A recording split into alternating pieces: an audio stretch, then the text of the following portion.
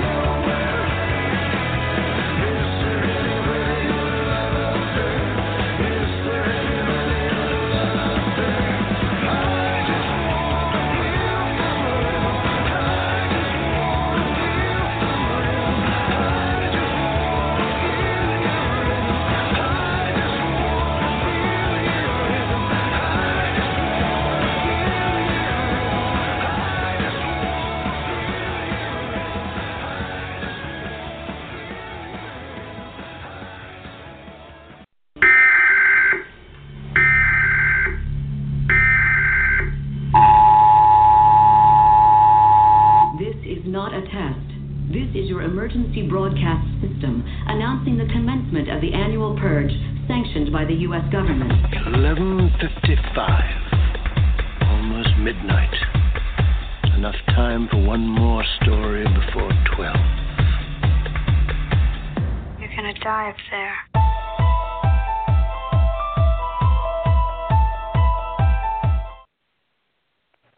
Hey, this is Michael Joy with Horror News Confidential, and joining me today is Andy Gates. How you doing, Andy?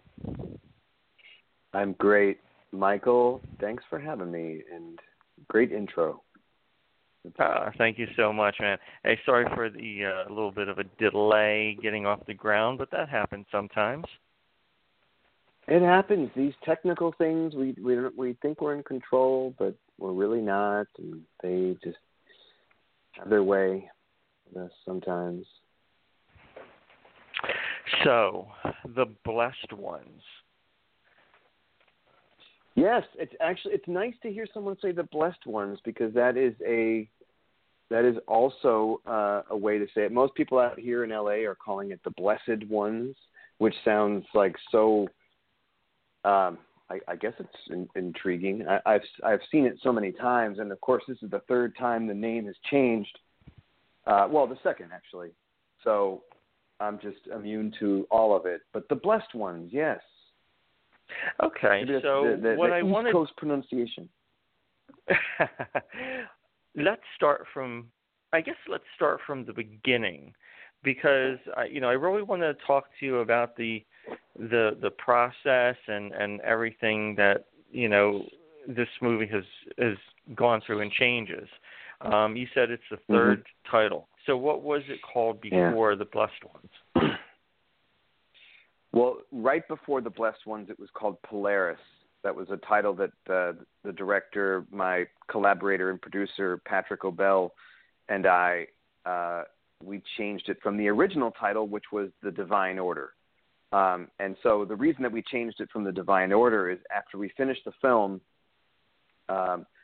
we had more or less locked it, and we were kind of looking at the movie as like, okay, who in their right minds would release this movie? Because we knew, even though we had a soft spot for it and we're proud of our work, we just were like, it's not necessarily a commercial movie. So we registered the project and had kind of looked at LLCs and all that kind of businessy stuff, and we saw that the Divine Order, when doing a search on, I guess it was the Library of Congress website, it was very highly religious. Anything that had been registered under the Divine Order, whether it was a book or a CD or a movie project or whatever it was very, very, very religious. And well, I mean, that kind of makes sense, It does. With the words involved in that title, yeah, for sure. And I just think we kind of were like, I guess, wanting to get away from that, not because of any other reason than just trying to set it apart and having a title that felt more aligned with what the movie was at that point. And so Polaris is the name of the star that the cult leader is promising the followers that once they drink the cyanide,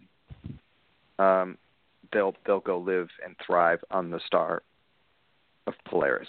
And Polaris. Okay. That was changed. That was changed. Yeah, that was changed because the distributor who ended up taking on the film thought that it sounded a little bit too much like a science fiction movie, which he didn't really classify it as. And also, there is a little trick of the trade with distribution when you're dealing with VOD titles that aren't necessarily a name brand like, oh, Brad Pitt's in this movie, or so-and-so's in this movie, or this movie's directed by so-and-so, that everybody, kind of a household name, for lack of a better term, they tend to skew higher in the alphabet, like towards like the A letter, the B letter, the C letter, for VOD purposes. So if somebody's scrolling through kind of just looking for something to watch, browsing, they'll start with numbers and A and that sort of thing. I didn't know that. That was news to me. I thought that was kind of interesting. I find that fascinating because I've never really thought of it, but it makes so much sense that usually when you're in some kind of movie database, it does start with A and, it goes down the alphabet. So, I mean, I guess it would make sense that, you have a title that, is in the beginning of the alphabet, and that would probably be one that would be seen more than like, a movie called, I don't know, Zoo. Yeah, exactly. Zed at the Zoo. Right. I guess if people could name their movie Aaron Aronson, they would do that. But it does make sense. You're right. Our movie is on VOD, and I don't have cable, but I could go downstairs to my neighbor's place and see how that actually would work. But I guess you just sort of, usually I'm looking for something specific when I'm on TV, and it's like Netflix or whatever it is. So let's talk about that. Why don't you have cable? Well, my wife and I, we did have cable for a long time, and we just didn't really watch a lot of it. And this was, when Netflix and Amazon and other types of streaming channels started to become more what you were watching, whether it was on your phone or your tablet or whatever. We were kind of skewing away from TVs. Not that we don't have TVs, but it was an expense here in LA. It's just I think it's now Spectrum, but it just became like kind of silly because we didn't use the live TV, and we were already paying for, you know, different streaming services, whether it was Netflix or the other things. Yeah, I mean, I'm just curious about how different people get their, because a lot of people are going more away from the cable television and going more with like specifically Netflix or like another another kind of service like that. So I'm always curious to see like why people aren't going with the traditional like old school cable. Yeah, and I mean, there's having a young child at home. There's only so many hours of the day that I can actually sit down and watch TV, and I'm pretty faithful to movie titles, horror movie titles that I'm trying to get into and watch, whether it's friends I want to support and watch their work, or just something that I've been meaning to see. I'm still pretty old school. Right. I get movies from the library. So oh wow, yeah, you know what? Me too. Yeah. Support your local library and get free stuff from them. Yeah, no, totally. So I do it. Yeah. So there's so many different ways to get your fix of story and content that and there's just so little hours in the day that having a small child, you're always looking to like cut costs, and whether it's Costco or whatever the case may be. But so I want to circle back around to the blessed ones. For those who aren't familiar with, and I know you touched on it just a little bit, what's the movie about? The movie is about a cult that is loosely based on the Heaven's Gate incident about 20 years ago in Southern California. There was a couple that had grown a following, and it kind of coincided with the Hale-Bopp comet. They were convinced that this was going to be a passageway to a better life, and everybody committed suicide in this house at the same time. And Patrick and I had seen a documentary that was really like well done. I think it was on the BBC, and it was just a creepy story. And so we had kind of batted around some ideas about how it'd be interesting to tell like a firsthand account of a cult that is going through something kind of similar. And so we had a story that was loosely based on that cult leader, and you can't do a cult movie without kind of like the Jonestown massacre kind of thing. Right. So we kind of like took a bunch of different angles, and I guess we just came up with sort of a more broad strokes, for the cult leader. And there's two main characters, myself included, that break out right at the moment of the mass suicide and escape from the compound into a vast desert. And so myself and the other leading actress, Tamsin Brown, plays her. We escape and spend a good deal of the movie running from this, basically a tracker. His name is Draco, and so it's like kind of a thriller. It's a pursuit story, but it also goes back and forth between what the cult leader is going through, and the story is all kind of tied together through a question and answer session that my character is kind of forced to take part in, and you'll find out at the end. But there's a little bit of a twist. So, it's a thriller that's kind of in that told under the umbrella of a cult mass suicide. Okay. Now, you said you act in it. What roles do you have in this? You're an actor? What else, or else are you involved in the Blessed Ones? I think I'm also credited as a writer, although Patrick wrote from the get-go, but we did a lot of rewriting, and also a producer. And now I consider myself a producer sort of out of desperation, and I'm not saying that to kind of discount what I do or have done on different movie sets, but I don't go out there and try to get work here in LA as a producer. I mean, my love is acting. I'm trained as an actor, but like so many other actors and just artists in general in the film world, people have to just kind of learn to get a little technical. And I don't have any formal film school training, so I'm very kind of, my own personal comfort level with that word is like, I always kind of qualify it at like, I'm a producer, but you know, I basically don't know what I'm doing, which isn't true. I mean, I think in some ways you can lift up a heavy object or help or go pick somebody up, pick up a cast member at their house or write some checks, and you're a producer by name.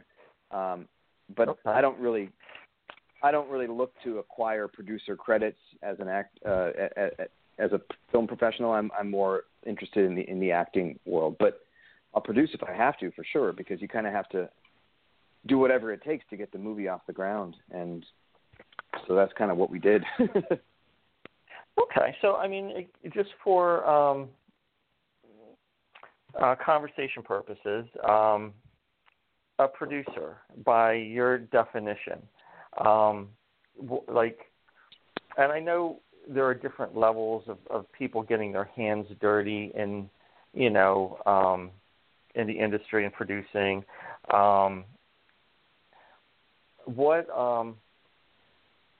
And I know you're just like scratching the surface, not even wanting to call yourself a producer. But I mean, you certainly did more than just act. So I mean, of course, I think you qualify. You also I don't want to take anything away from what I did. Yeah, I just don't like to. I don't like to bat the word around like, oh, baby, I'm a producer. I can get things done. It's kind of, I don't know. It kind of falls into those like cheesy Hollywood cliches of like, oh, okay, you're a multi-hyphenate, meaning like you just do it all. But it's I don't know. It kind of has one of those weird little shines for me. But I think to me, any producer is like someone who kind of is shepherding a project from the ground up, and they're there at the beginning and they're there at the end, and they kind of they help in a variety of ways to see the project through to its completion. Okay. Well, I mean, that's basically going to be my next question. In your eyes, what is basically the definition of a producer? And I think you basically just answered that.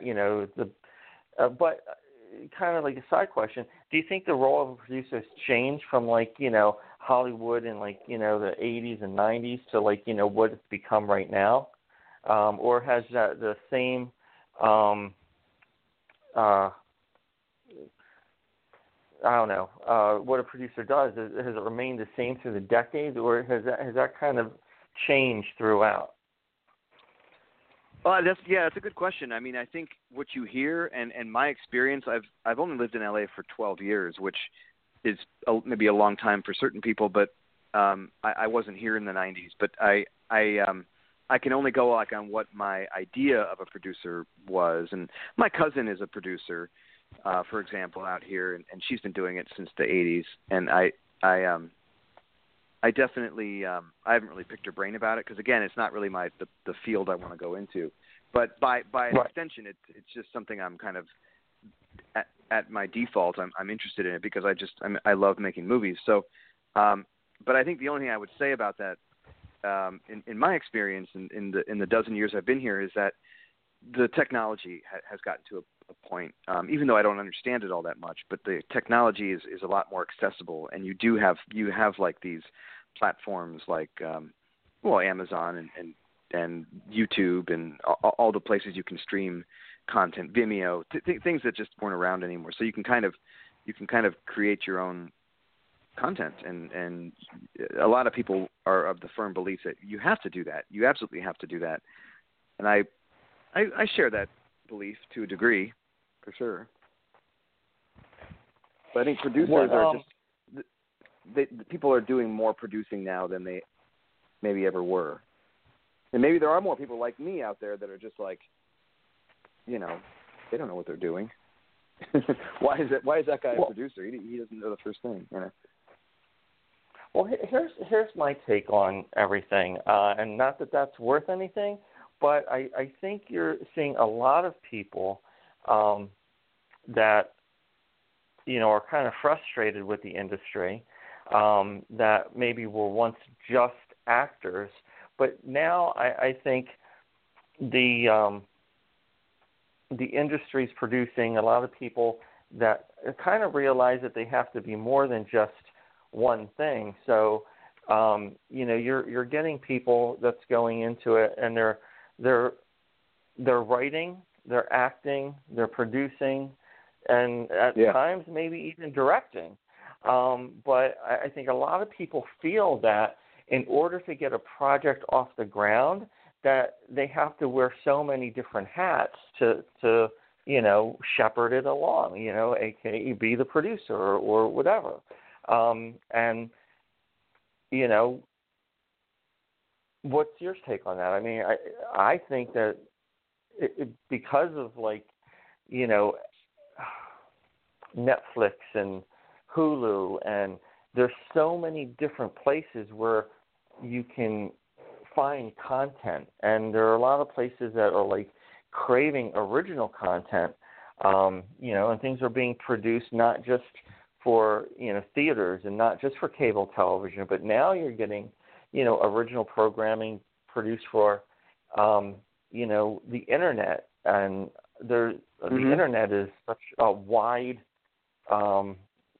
spectrum of everything, so it's almost becoming endless. So I think people have to kind of squeeze into different roles to even survive.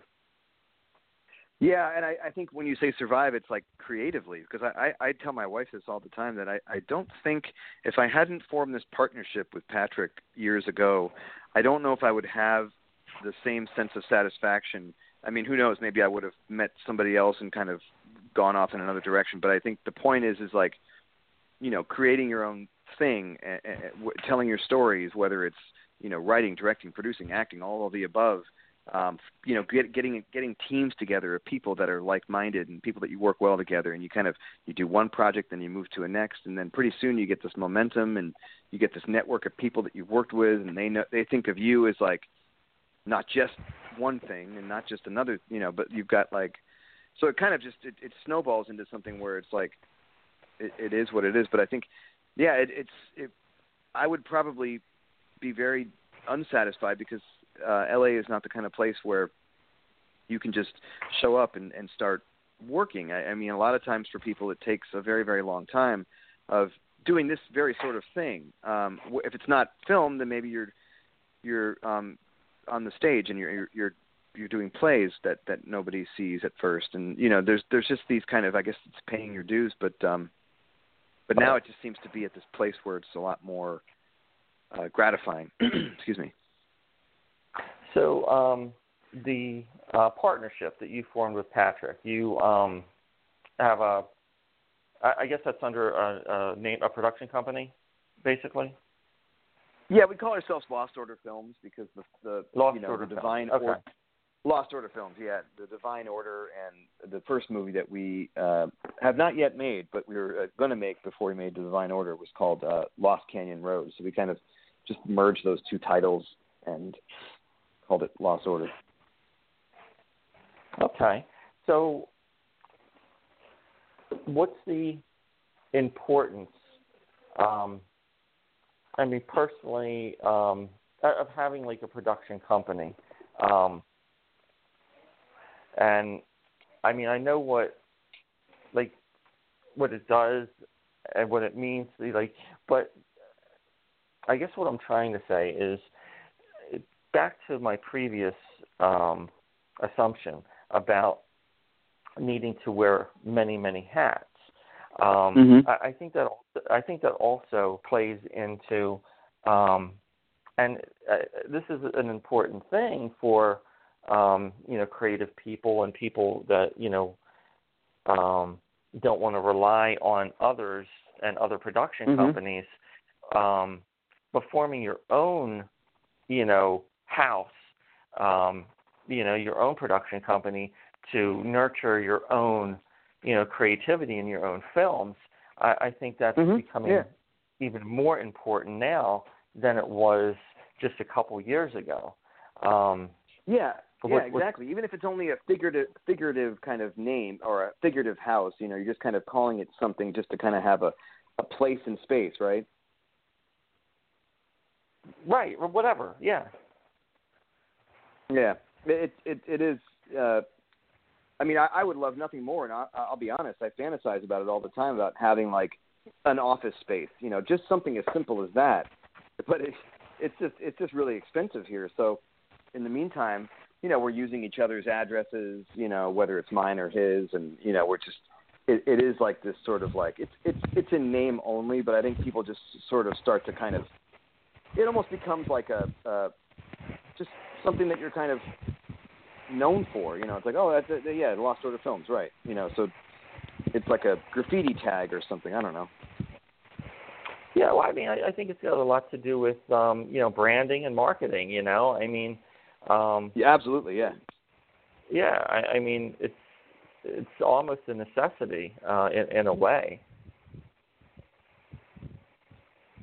Yeah, no, that's absolutely right. Yeah, branding is very important, and I think sometimes we do it just like we don't even think about the fact that we're branding ourselves. But because as an actor, I will tell you this: there is no shortage of people out there on Facebook or what have you that are willing to take your money so they can teach you how to quote unquote brand yourself as a legitimate what have you. You know what I mean? Like.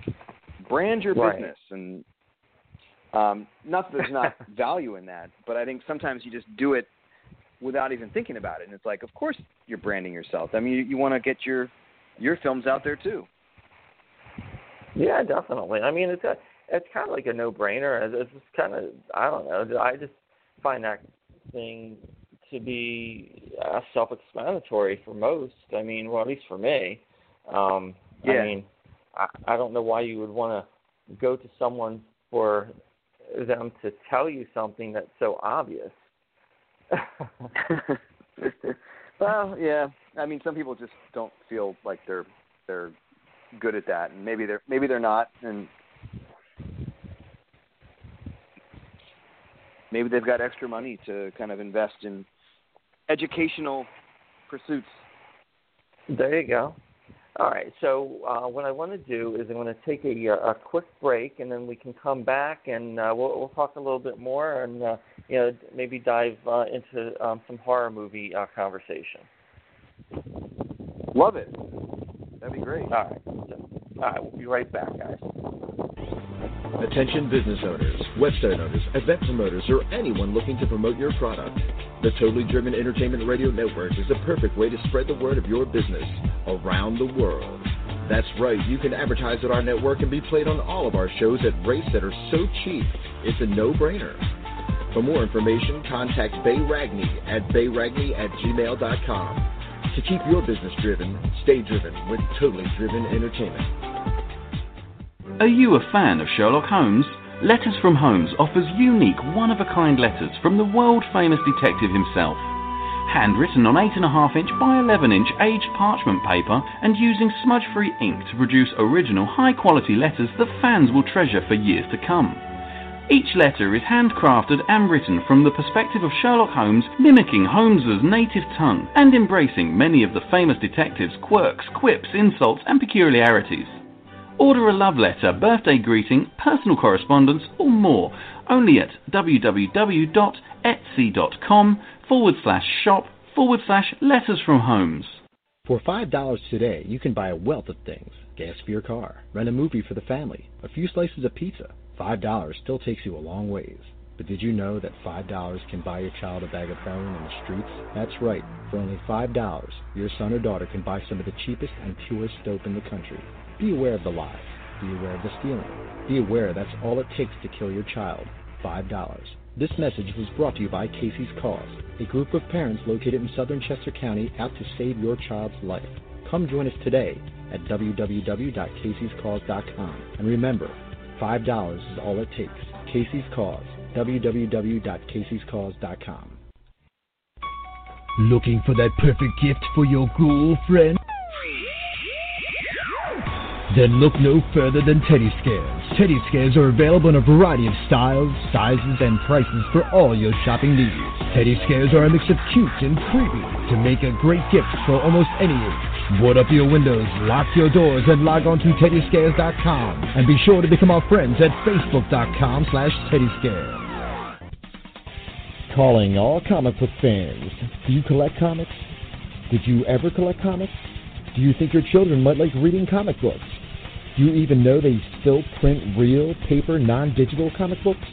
Well, then visit the Pirates of Ontario Street Comics in Philadelphia. We have a massive collection of comic books, action figures, trading cards, and much more. We have one of the largest stocks of back-issue comics in the area. We bag and board every new comic book at no extra charge. Our store is voted the best comic book shop in the 2013 PHL 17 Hot List contest.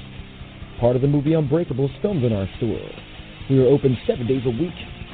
Ontario Street Comics is located at 2235 East Ontario Street in the Port Richmond section of Philly. Our phone number is 215-288-7338. Type in the words Ontario Comics Philadelphia to check out our Wacky Stores page on Facebook.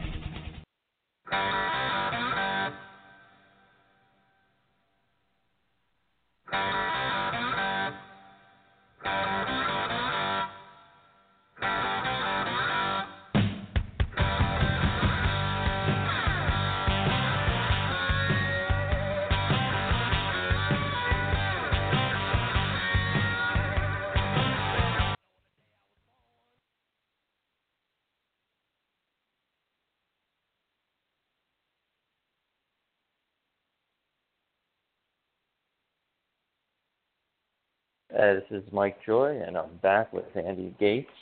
Hey, Andy. Hey. We've been talking a little bit about the blessed ones and, the whole process that it went through from name change and your role as actor and producer and, trying to dig a little bit deeper and, get a little bit more information about, hey, what it's all about. Hey, you mentioned a little bit earlier about being a dad, having kids, and I'm right there with you. And running a horror website and doing this podcast, I often before the show or beginning of the show, I want to put a disclaimer out there or a warning, because my studio is not closed off, and it is open ground. So, I have a daughter that's 10 and then one that's going to be 2 years old in a week.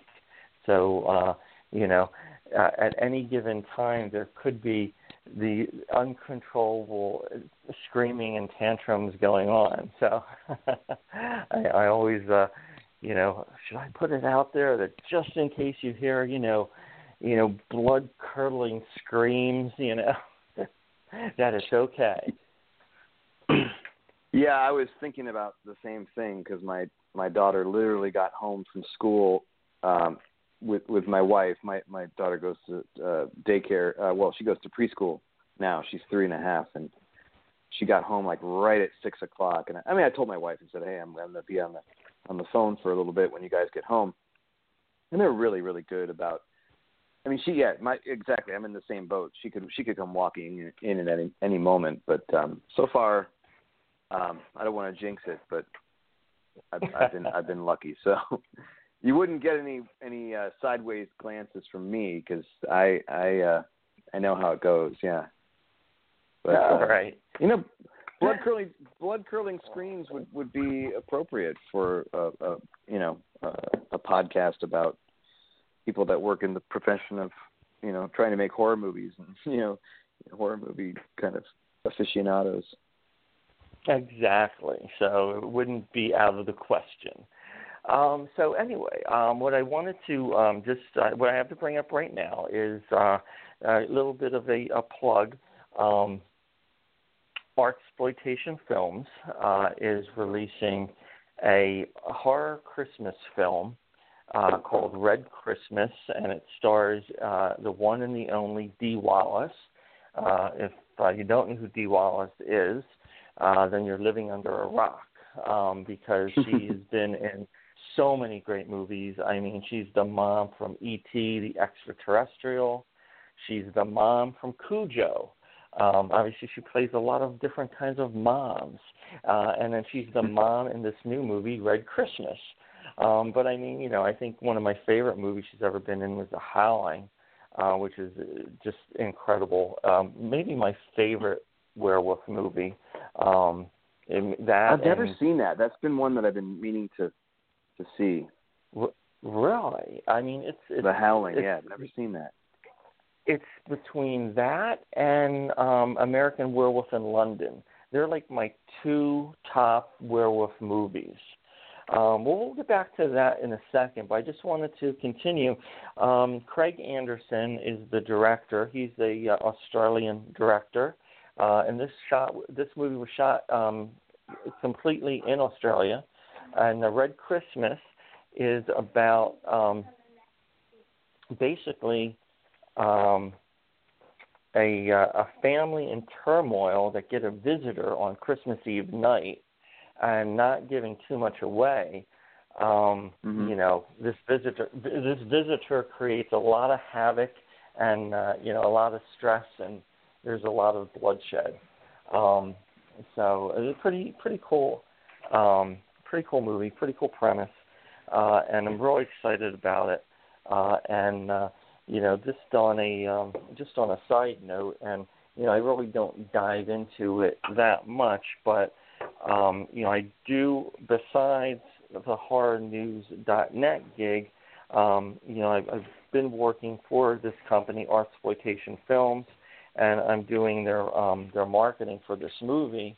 So I'm really excited about that. It's really been a learning experience as far as dealing with the festival run that we're doing right now, and then dealing with the theatrical release, which is going to be coming up at the end of August, the end of August, and then a DVD, VOD Blu-ray release that's going to be coming up, in October, just in time for, basically a run from Halloween to Christmas.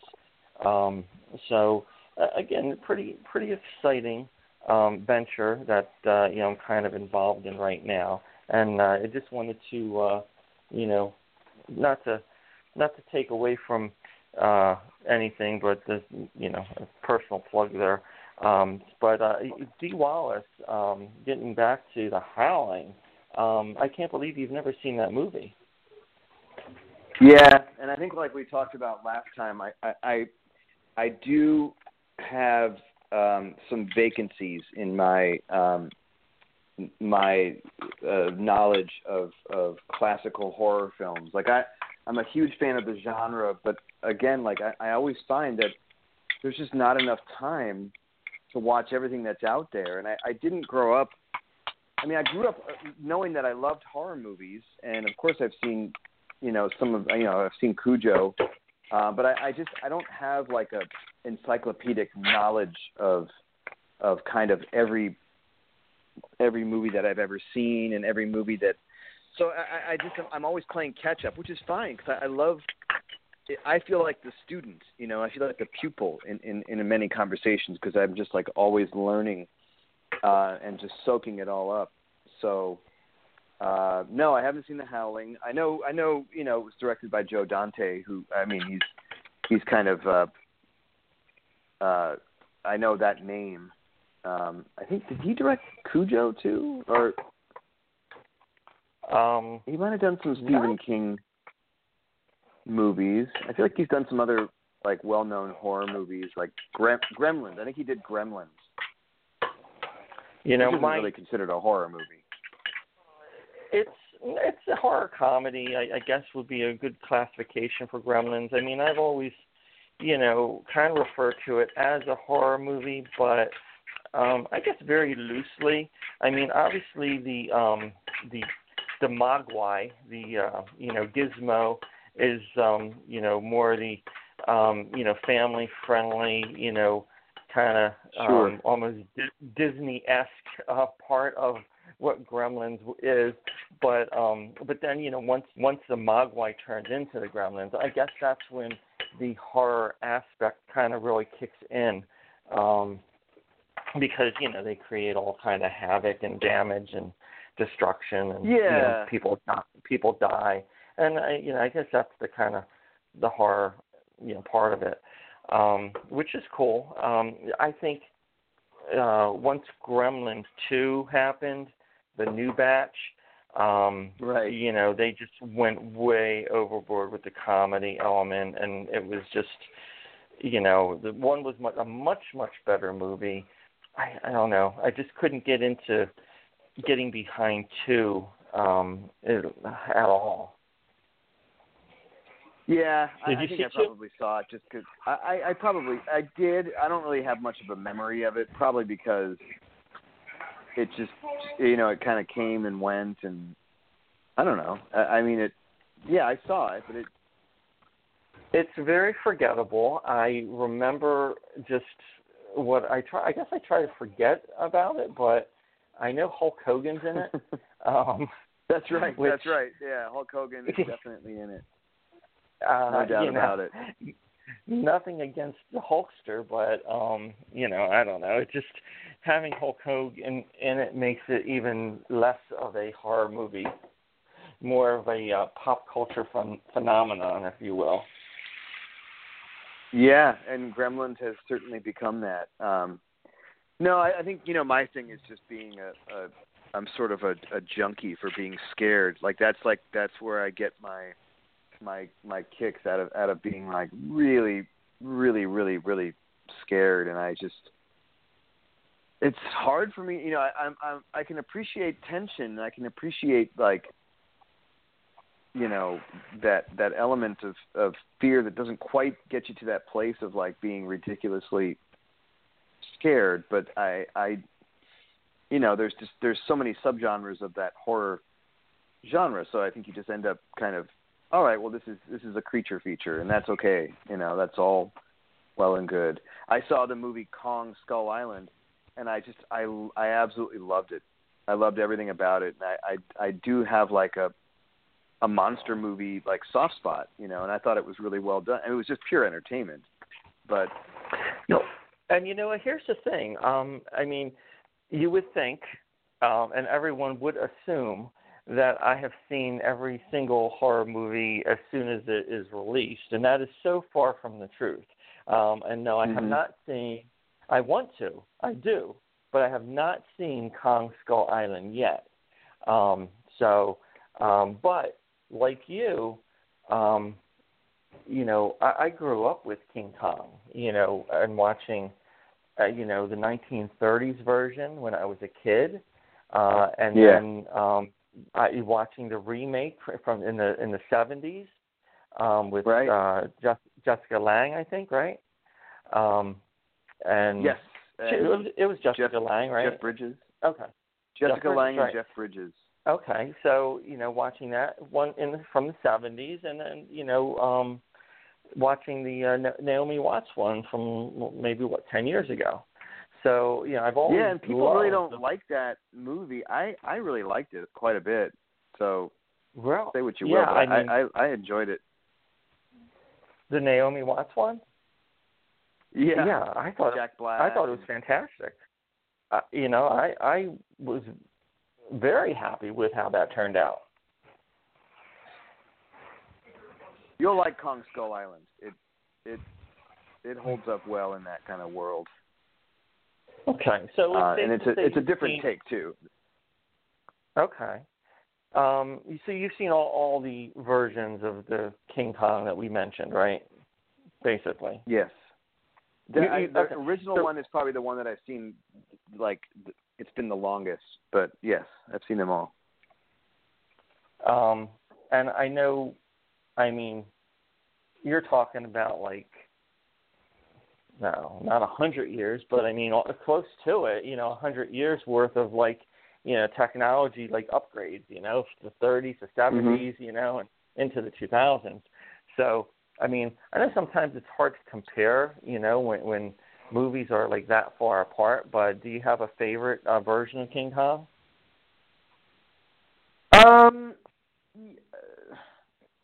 I really was watching, it was just this last week, so it's still really, really fresh in my mind, but I was watching Skull Island, and I just kept repeating in my head as I'm just taking it all in. I just kept thinking, oh my God, I love this. I love this so much. I'm loving this. I love everything that's happening. I love it. I love it. I love it. I was so jazzed. Yeah, I mean, part of it is like the style, the directing style. I couldn't tell you who the director was, but I really kind of was on board with the style they were, and I believe it has there's some tie-ins to the I don't think they're comic books, but there is like a lore of there's some, I think they're doing some sort of, like, how like the Marvel cinematic universe and the extended universe of the DC Comics. I think they're trying to do something similar with the monsters like Godzilla and sequels of Godzilla, and eventually Godzilla and King Kong will meet pretty soon in the movies, like Legendary Pictures, and I can't remember who else is involved. So I think there is like a larger arc of stuff that we haven't seen quite yet. But I really, really like this one. It was the acting, the actors involved, the direction style, the special effects. For my money, they were great. It looked great. It was really entertaining. So I'll go with Skull Island. Wow, that's cool. Now you're really going to make me want to see it, and I'm happy to hear that there's going to be, if that's the case, I would love a whole monster expanded universe, because I remember, of course, Godzilla versus King Kong and the Japanese version from back in the day, and then Monster Island, and like all those Godzilla movies, where they had like so many different kinds of monsters fighting Godzilla. So I mean, to me, it sounds like they're going to try to expand and do something like that, and that's very cool. I remember, and I don't know where did you grow up at? Well, I guess my formative years, like through the end of 6th grade on through high school, were spent in Sacramento, California. And prior to that, I was actually in Pennsylvania, in Allentown, like kindergarten through sixth grade. So like my childhood was split between those two places. I always kind of have to qualify that. Like, well, I up until 6th grade, I was in Allentown, and then I moved out west. Okay. So in Allentown, I mean, I don't know if you remember, but, back in the day, they used to do, did you, I mean, I don't know what your Thanksgiving tradition was, but mine was they always played King Kong movies and Godzilla movies like on like Thanksgiving and then like the day after Thanksgiving. Like I think, and I'm in New Jersey, so I mean I'm like not too far from, we're right next door to Pennsylvania.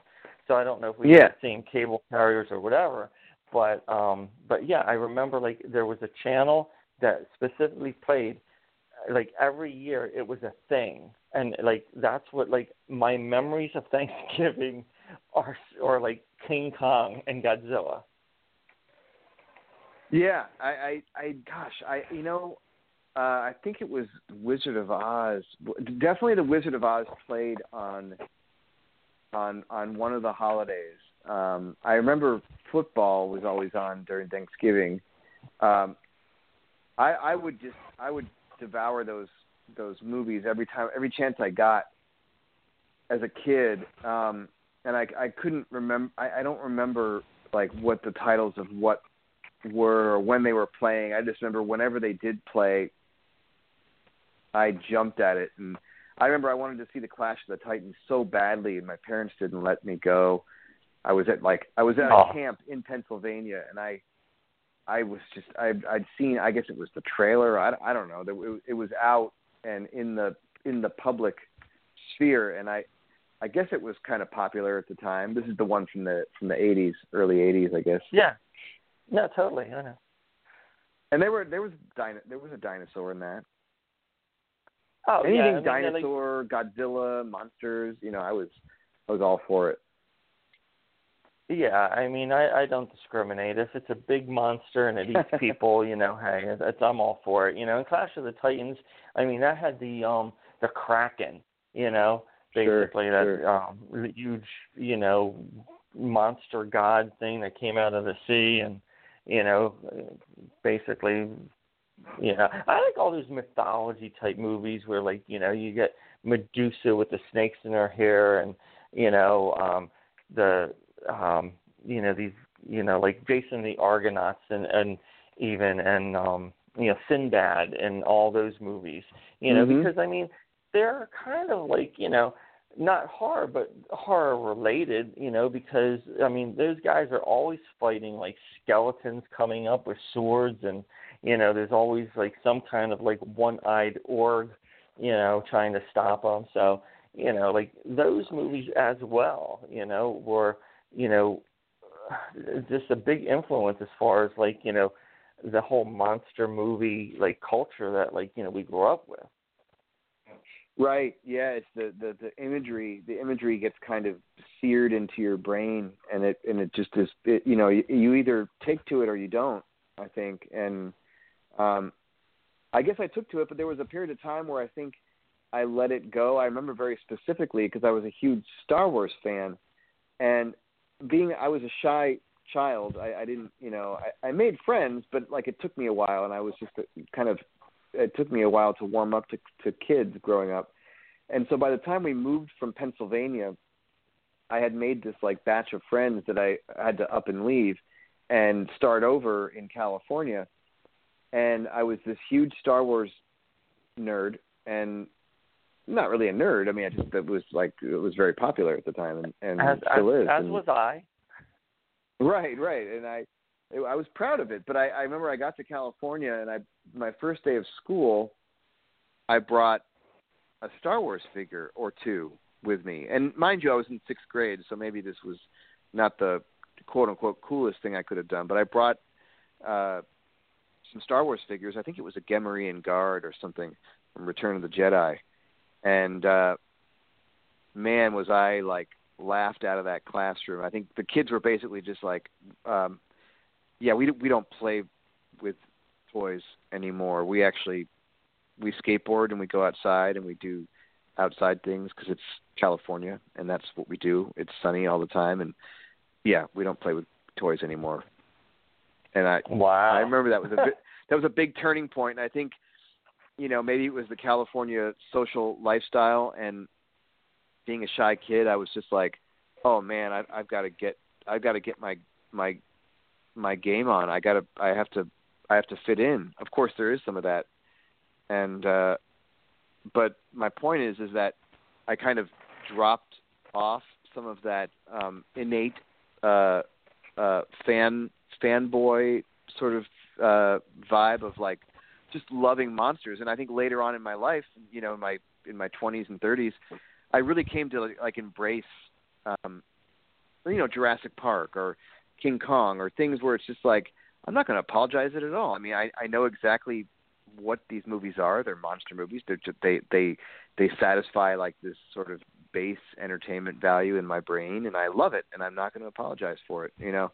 So it's my little psychological backstory of my monster movie fandom. Yeah, no, I mean, and you are a lot like, where everyone is a lot like you, and you're a lot like, I mean, even myself, I share a very similar story, being shy and, being a Star Wars, geek, quote unquote geek, and loving horror movies. So, there are, I feel that, we're in kind of like our own society, and this is going to sound really strange, but like, I relate to very few people, but when I go to places where others commune, like horror conventions, that's where I feel that's where I feel most at home, because there are so many people under one roof that kind of have the same,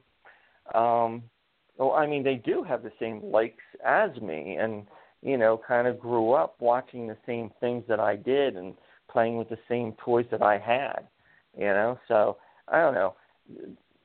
And I don't know if you get a chance to go to too many conventions or Comic-Cons or horror, conventions, but, I mean, I know they're out on the West Coast. I know they're pretty plentiful in the East Coast, popping up, in Jersey and Pennsylvania and New York. But it's always they're people can make a career doing. I mean, not just the people that are selling their wares, but like actors, like Dee Wallace, for example. I think she goes around to a lot of those conventions, I think, when she's not working on film projects, or so it seems to me.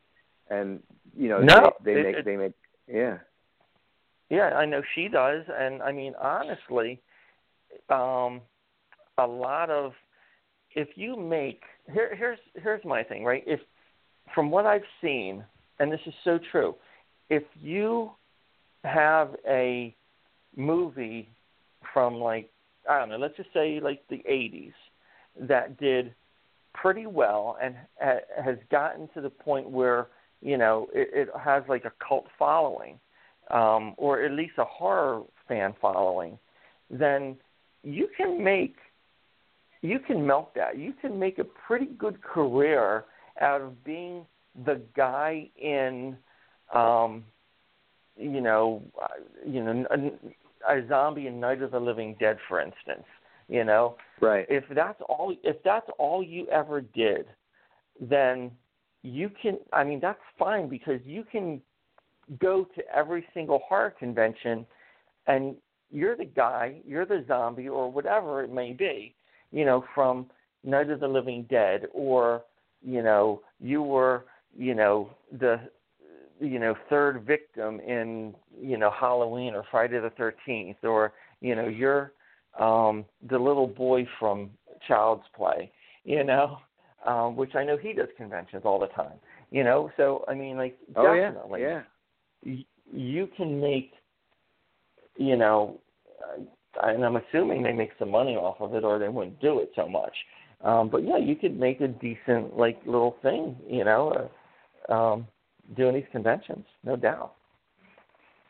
Yeah, absolutely. I think it definitely can pay the bills. I don't know much about the ins and outs of it. I've been to some of those conventions more as just a fan or checking them out or whatever. I agree. You do. I mean, sometimes there's people there where they're not even part of an iconic franchise, whether it be horror or science fiction or something else. But it's just like it really is a mixed bag under one roof. But I can see why people go to them. They're fairly entertaining.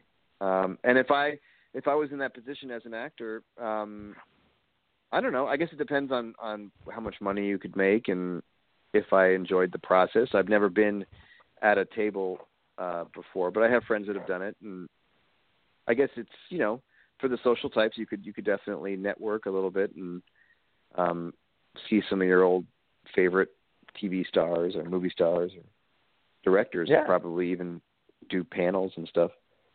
Comic-Con just down here. That's like the mother of all of them. Oh my God, yeah, I know. I followed a little bit of what was going on, but always interested because they always debut different trailers and different clips or whatever of upcoming movies. So that's always kind of fun. Yeah, I gobble some of that. By the way, the trailer for It looks just amazing. I'm really, that's like the next horror movie that I really am pretty excited about. Yeah, coming out in September, I believe, and that's definitely on my go-to list. I'm not going to let that one pass me by. No, that's I think those are the same people that directed Mama, which was a really, I enjoyed that movie as well. That freaked me out. So some talented individuals behind some of these franchises. I'm also a big fan of. I might go check out the Annabelle sequel. I was pretty skeptical of the first Annabelle, the spin-off from Conjuring, because I was such a Conjuring fan, and I was like, oh, I don't know what they're doing here. Are they trying to just milk the franchise? I mean, I guess why wouldn't they, to generate more money? But I really was surprised by Annabelle. There was some very, very great. I would rewatch that actually, and I don't rewatch many movies, but it was well done. Well, you know what? It's interesting, and I kind of wanted to circle around to this anyway. We were talking about the extended universe with all the monsters, King Kong, Godzilla, and Blumhouse is kind of doing the same thing, with the Conjuring franchise. And trust me, I loved The Conjuring and The Conjuring 2. I thought they were both fantastic, as well as Annabelle. But now it's like they're doing these spin-offs, or there's news of them doing these spin-offs about, different characters that, you kind of seen in The Conjuring. Like the Nun, I think she's going to get her own movie. Which and that, would the be Nun is like that's like the scariest character out there, in my opinion. And then the other one is and I forget, what was the toy, the skinny man, what was that? You know what I'm talking about, right? In The Conjuring? Yeah, that one's getting a spin-off too.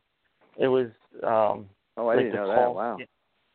Yeah, so that one is at least there's a rumor. I think it's more than a rumor, but so basically Blumhouse is doing this whole extended universe, kind of like Marvel does, as you mentioned.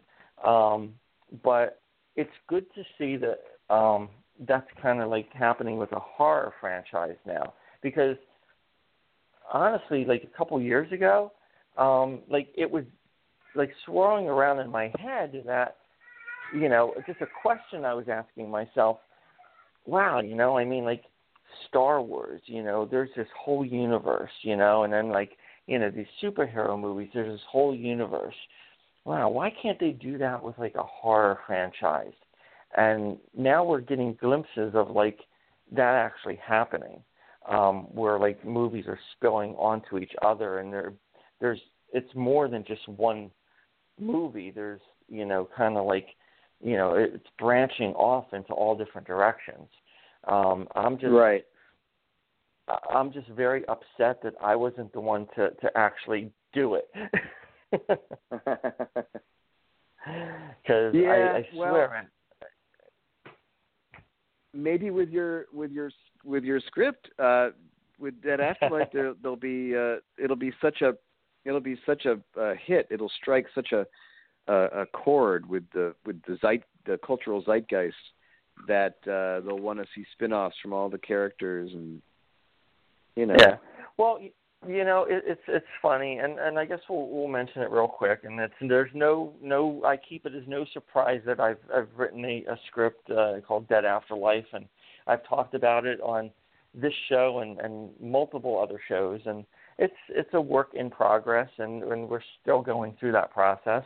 But yeah, I mean, if I can just mention, when I was, kind of just sitting down and brainstorming and writing this thing, I actually did kind of have that in mind, that I would trail off and kind of like have these visions of where these other characters would go beyond, where my script would end, Right. And I have many ideas jotted down. Not that like any of them would, become, a reality, but who knows?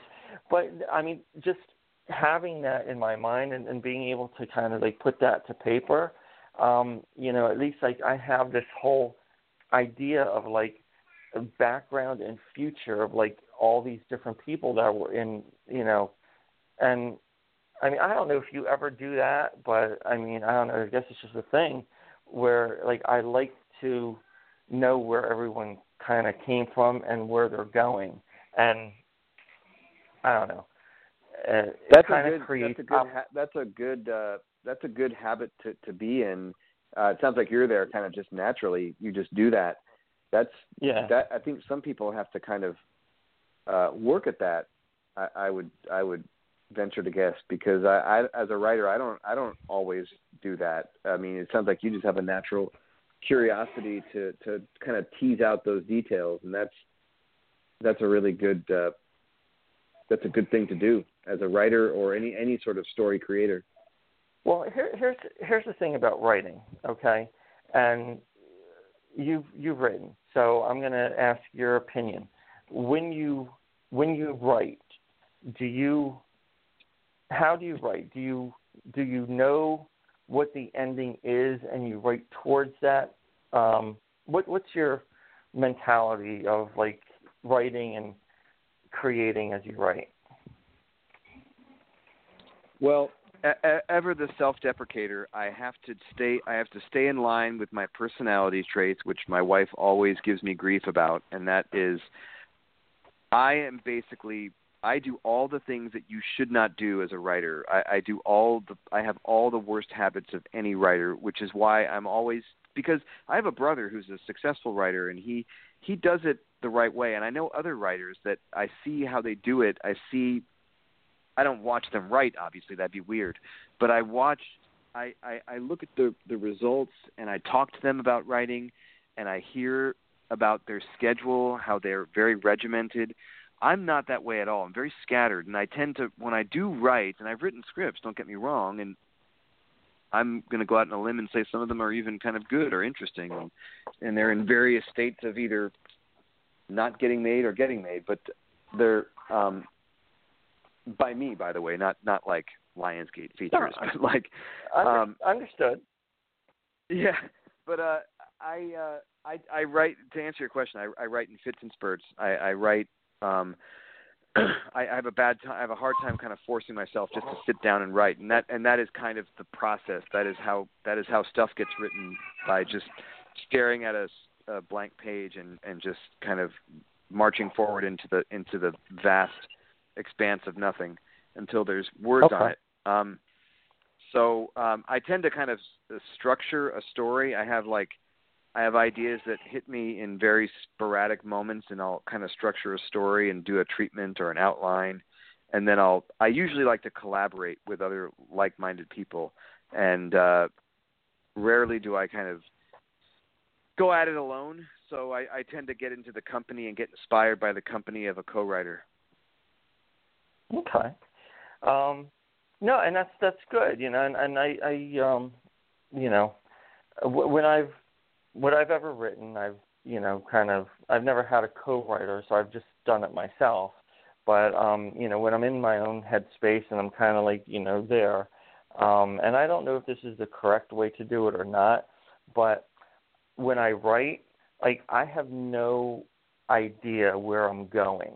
I'm just writing, and I'm writing from scene to scene, and then I'm kind of letting it take me on the ride, and then it kind of just shows up to like what it should be. Right. Like, it's like, oh, okay, as I'm writing this, it's like, then the ideas will pop into my head that like, oh, well, maybe, he should take a left turn and not a right, and like, oh, well, if he does that, then he's going to run into this other person, and okay, so if that happens, then, they can meet and, blah, blah, blah. But, I mean, basically the bottom line is, like, I don't know where I'm going or what the hell I'm doing, but as I'm writing it, it kind of all comes to me. Right. Yeah, it's like so. Once there's something there, you can know that if there is the right place for everybody in your story to be, or it becomes like, oh, maybe they should be over here. Like once they're kind of, once there's a cast of characters, so to speak, around your story, then you know if a certain character should speak a certain way. You can just start to kind of, it's like having a block of, wood or clay or whatever you want to whittle or sculpt out. You start to see something take shape, and you're like, oh, okay, this is great, or this is awful. I should change this. Yeah, with Dead Afterlife, I knew exactly how the beginning was going to go. I always knew the beginning, but I had no ending. I never even knew how it would end until I actually got there. And it wasn't until I actually was like at the ending that I knew that was the ending, that I knew that I had finally arrived at where I wanted to be, and it's like, okay, now everything makes sense, but and I mean, I think some people, at least I think some people know the ending like in the beginning, and then they work towards that. I never knew the ending. I had to get there.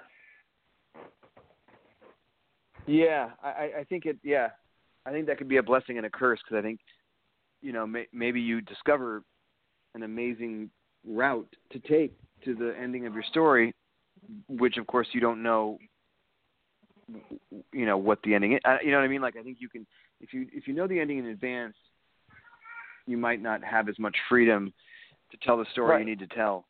It'll limit you in a way. Yeah, it's like, I guess there's. Yeah. If you know the ending, here's my take. So if you know the ending and these two people are going to meet at the end, then you're kind of limited, because then throughout the movie you can't kill off either one of those people. you know, but I mean, it can be a lot deeper than that. But I'm just saying, it's like if you have a specific ending, you can't alter things that much, because you have to have that ending. I mean, unless you're willing to scratch your ending and go with something else, of course, and sure. But I don't know.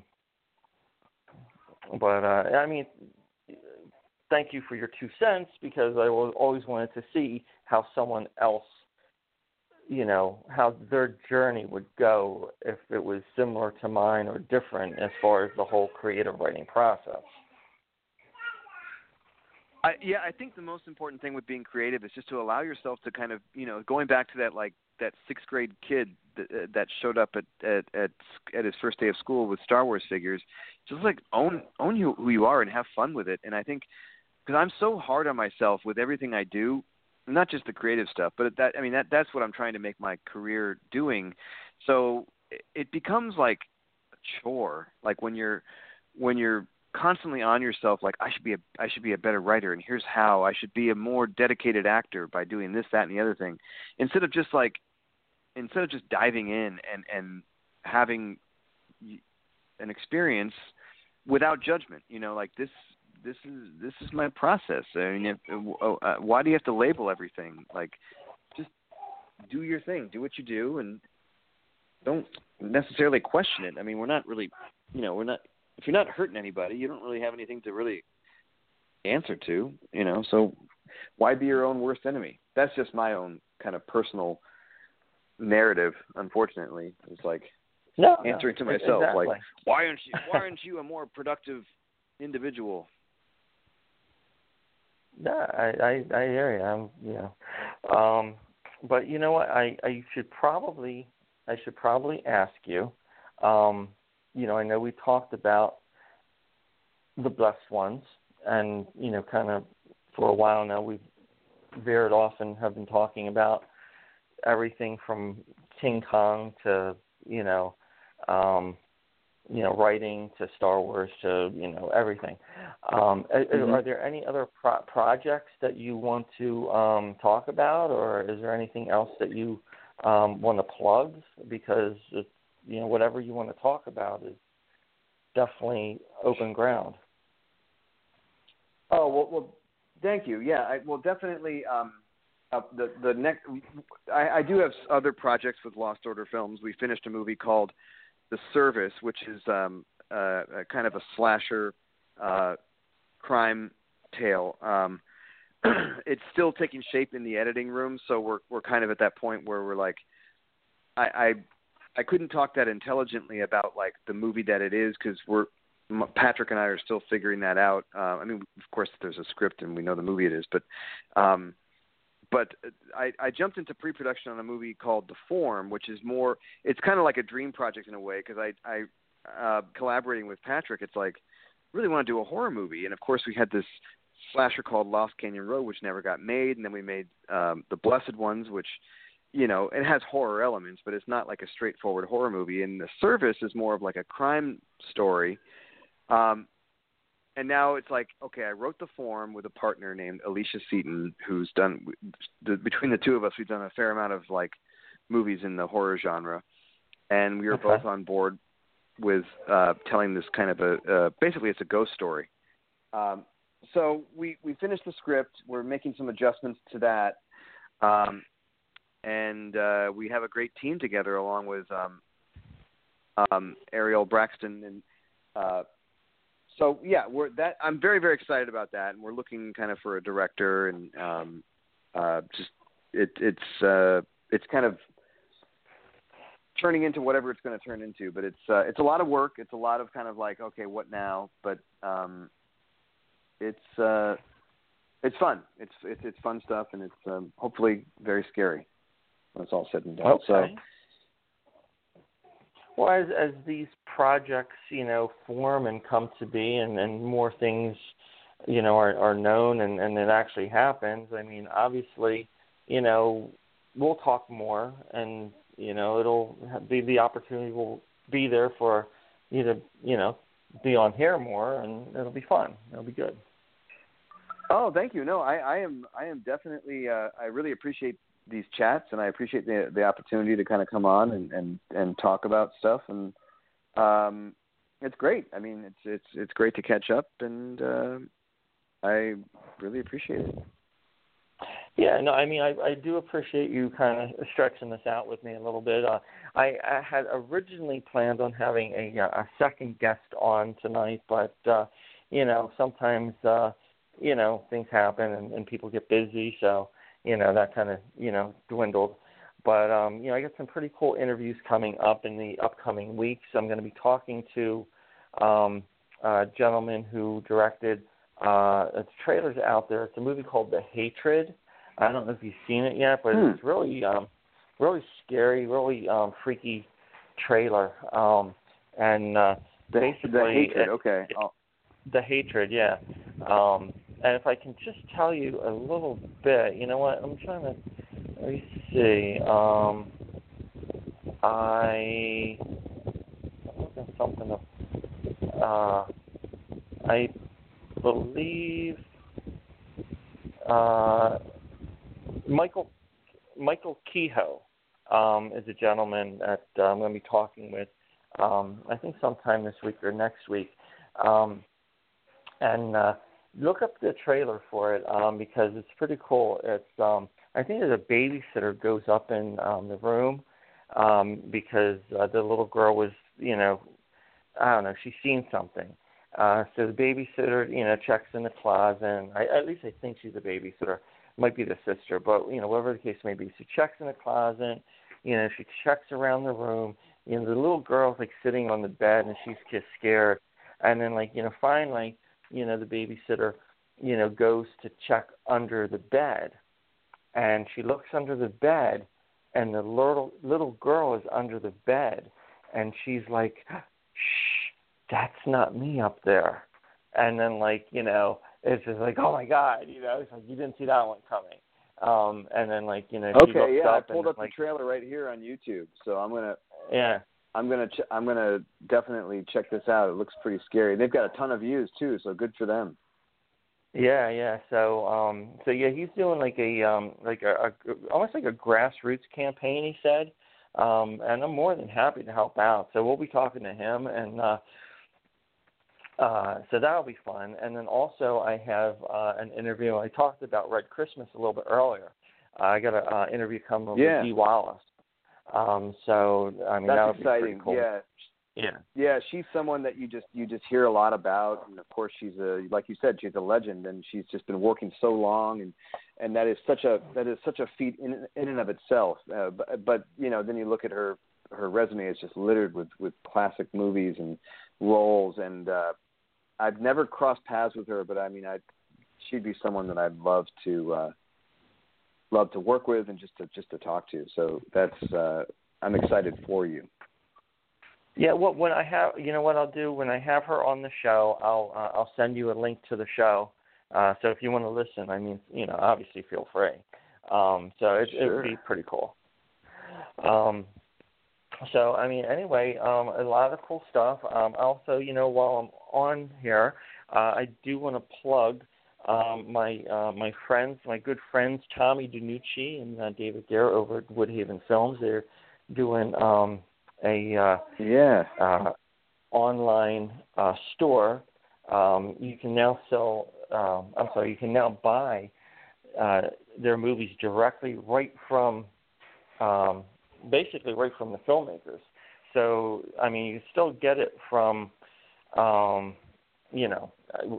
wherever you would find their films, Netflix and whatever, but they kind of decided to go a route where you can purchase all their movies. Their movies include Almost Mercy, Army of the Damned, and I mean there's one of my kids there in the background. I don't know. I can hear it, but I don't know if you just heard my daughter. She was having a big old meltdown. Okay. I just went through the same thing. So, no, anyway, just trying to wrap this up real quick. So, just the guys at Woodhaven, they're doing some pretty cool stuff over at, Woodhavenmedia.com, where you can buy all of their films directly from them, direct from the filmmakers. So it's pretty cool. They look like a very, very impressive company. So I was checking them out earlier. So any listeners out there, go to I was on their Facebook page, but I'm sure they have other pages as well. But they got it together over there at Woodhaven. Yeah, so pretty cool stuff. It's a production company out of Rhode Island, and I've been up to Rhode Island to visit those guys before, and they run a tight operation, and it's fun to be part of. In any aspect, it's fun to be part of their movies. Yeah. I love I like to say stealing ideas from other companies, and not in like a bad way, but just like how do they do what they do, and how I see things like that with Lost Order, and I'm just like, I like what they do, and I want to do things more along those lines. Just seeing other production companies and how they have their stuff together. It can be inspiring in a good way. Definitely. All right. Well, you know what? I won't keep you any longer. I know you got kids, and so do I. So we'll wrap this thing up. And it's been great talking to you once again. And obviously we're going to do this again. Thanks, Andy. No, thank you, Michael Joy. I always appreciate talking to you. I appreciate the time, and keep doing what you're doing because it's all good stuff. And I am going to watch this scary trailer for The Hatred and look forward to hearing more about that project. Yeah, check it out. All right. Thank you, sir. This is Horror News Confidential, and we've been talking to Andy Gates, and I'll see you guys next week. Bye. A scientist named Frankenstein made a monster by sewing together parts of old dead bodies. You have to read that stuff. Wait a minute. Frankenstein gave the monster eternal life by shooting it full of electricity. Some people claim it is not dead even now, just dormant. Now, who'd be silly enough to believe that?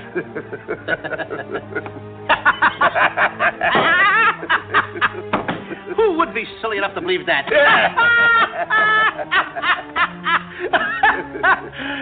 Me.